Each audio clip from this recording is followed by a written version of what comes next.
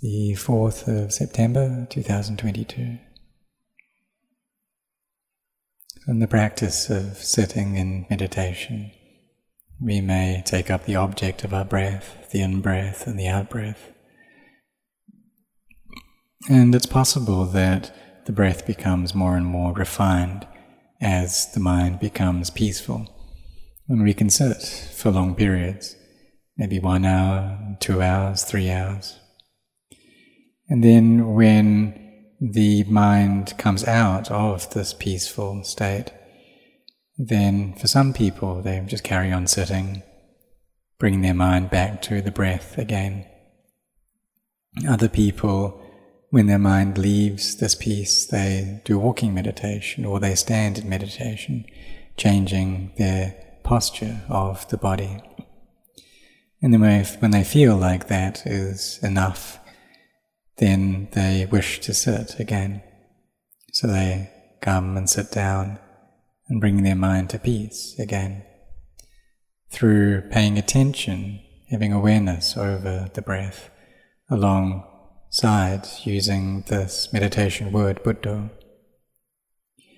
And then when the mind begins to feel peaceful again, and this word, Buddho, it just disappears, and we know just the in-breath and the out-breath. And the breath becomes more and more subtle here until we lose interest in it, and there's just knowing there. There's stillness, emptiness, brightness. The body and the mind become very buoyant. And there isn't any doubts. There's no wondering, why are things like this? When the mind is peaceful, then there's no thoughts to it. But it's possible that when we don't have any thoughts, then we can wonder, why is it that I'm not thinking? We may try to think, but the mind just won't think. It's usually before when we sit in meditation and we want stillness, we want peace. And the mind is really frantic all over the place. And we think, well, why is it like this? Why can't I experience peace? And so I was like this before. And then one day the mind really settled and there weren't any thoughts left, just stillness there. And I tried to think, but the mind just wouldn't think. So in this case we should understand that the mind is peaceful. It's reached into peace already. There's vitaka, vichara, piti, sukha, ekagata, the initial and sustained application of the mind, rapture and happiness and one-pointedness. And when it leaves the state of samadhi, then we come to contemplate into all materiality, mentality, seeing it as being anicca, dukkha, anatta, as changing and being suffering and not self. And due to that peace, it becomes easier, it becomes clearer, so that we're able to see the Dhamma. So we need to understand this is a matter of samadhi. Sometimes when the mind is peaceful, or sometimes the mind becomes peaceful, and on some days it's not peaceful. So we just see that this is natural, it's normal. It's not something to be concerned about. It's not the case that when we have experienced peace once, then that peace just grows and grows and grows, and each day our samadhi gets better and better. If that is happening, what that shows is that our bharami, our spiritual accumulations, are full already. But if they're not yet full, then the practice goes up and down, up and down. That's what it's like with samadhi. So we have mindfulness there, knowing what's going on. If there isn't any peace, then the mind is in a frantic state, and all of the sense impressions enter into it. You have the sense impression of a memory, missing people that we are fond of. So for practitioners who come from far away, they leave their homes and come here, and then they miss their parents, their brothers and sisters, their friends. And this is natural, it's normal. That when we miss people, whatever it is, then we suffer due to that. So we should see how we have changed our state already, and have left home and changed our position or state. But even though we have left home, there are still lingering ties to the people there. So we contemplate these relations. Where are they?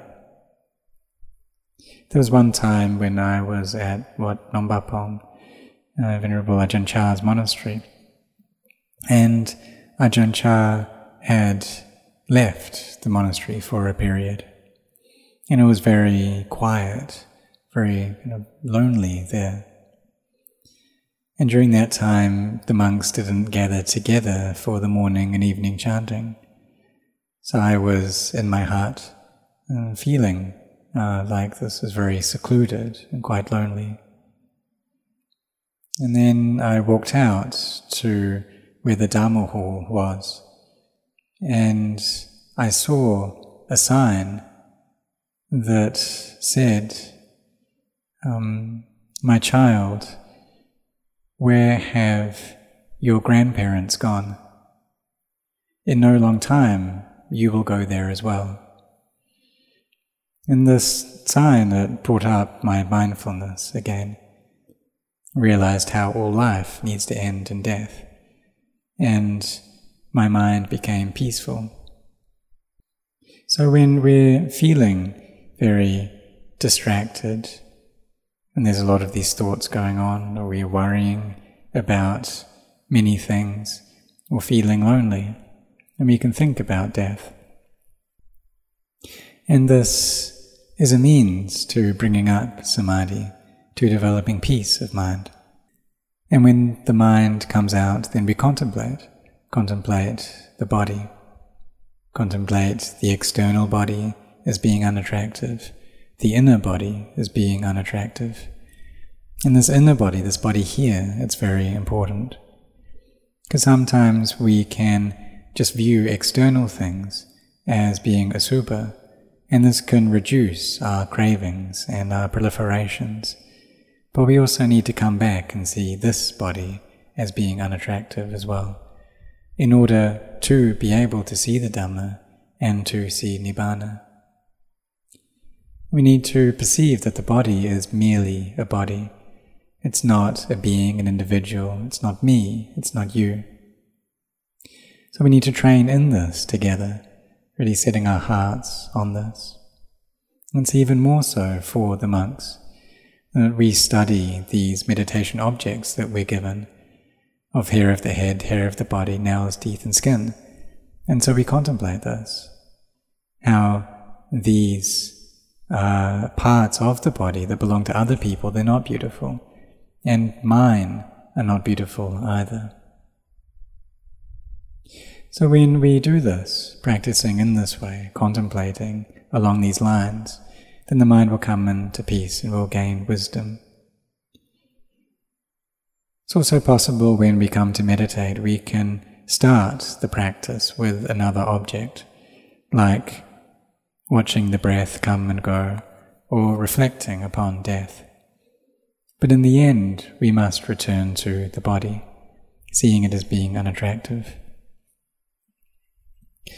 Some practitioners, they read the scriptures, the texts, and there they say that those people who have very coarse defilements and who have a lot of lust, then they're the ones who need to contemplate the body as being unattractive. And for ourselves, when we read that, then we feel like we don't want to be like that. We don't want to be people who have very coarse defilements. We want to be those people who have wisdom. But this is our defilements tricking us.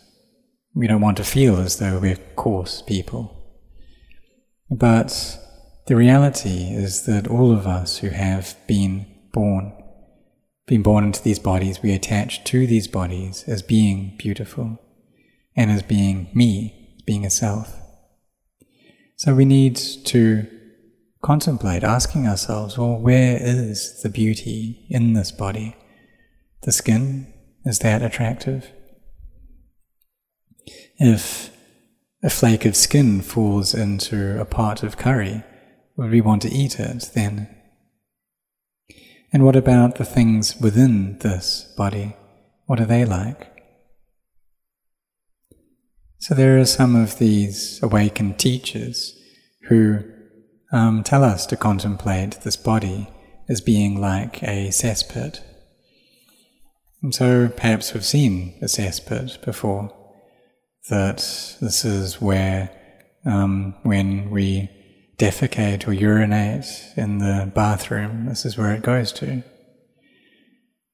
And so all of these unattractive things within a cesspit, well, where did they come from? Well, they came from these bodies. They were in these bodies first, and then they came out. So when we eat food, then that food gets digested. The bacteria does the work of breaking down that food.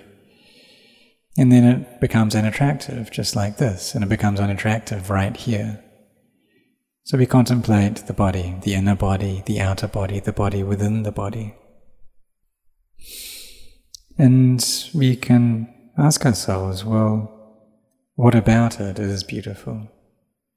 When we peel off the skin, then the whole thing is red. There's nothing attractive there. You can see it clearly. So we train investigating like this.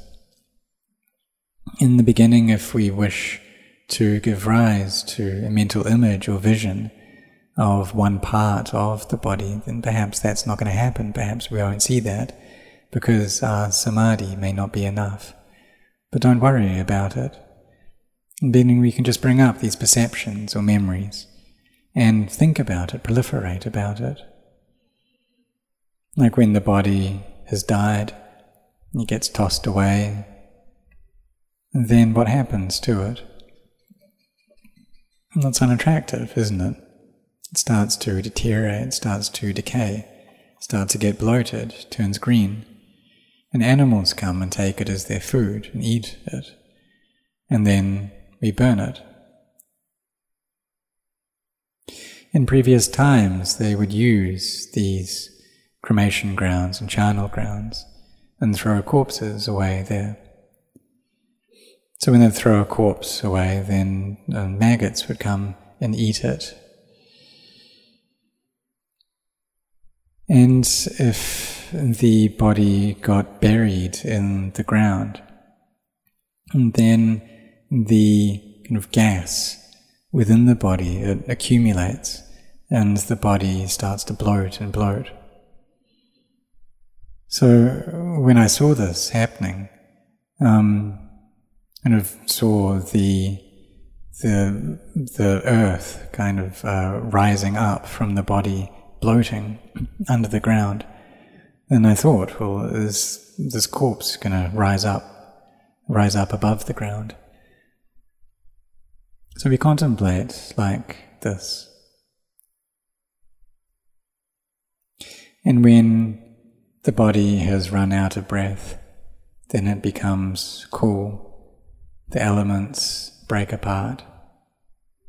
Just like a piece of meat, if we just leave that out in the open, piece of chicken, meat, or pork, or beef, and then bacteria, these germs, come up within it. In the body of ours, it's just the same. So when our minds are at peace, then we contemplate the body like this, seeing it as unattractive, seeing it as elements, seeing it as being empty. Having mindfulness right here. Because this is where we will see things, this is where we will gain understanding.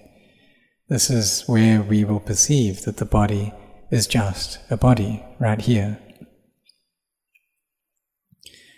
And as we persist with that, then eventually the mind becomes bright, the mind becomes beautiful. Seeing the body as being a collection of empty elements, and through that we see the Dhamma. So this thing that we attach to was something that Ajahn Chah reiterated, that we should contemplate this thing. When the mind is peaceful, then contemplate right here. So for myself, when I was a younger monk, then my mind would be calm, sometimes for many months at a time. And I wanted to just contemplate the mind itself and to attain the Dhamma through that.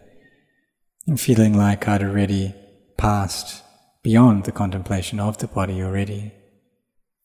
But this is being lost in samadhi. So the awakened teachers, they tell us then, contemplate this body. Use that as your principal practice. And it's something that's really important. It's significant, it's important to have respect for these teachers. Because if we don't listen to them, then we can get lost. In other defilements, they can be very stubborn, just like children. When children are able to walk and run, then they don't listen to their parents anymore. And even more so when they get older, when they grow up, then they just don't listen to their mother and father. They think that they're already skilled already, they're already intelligent.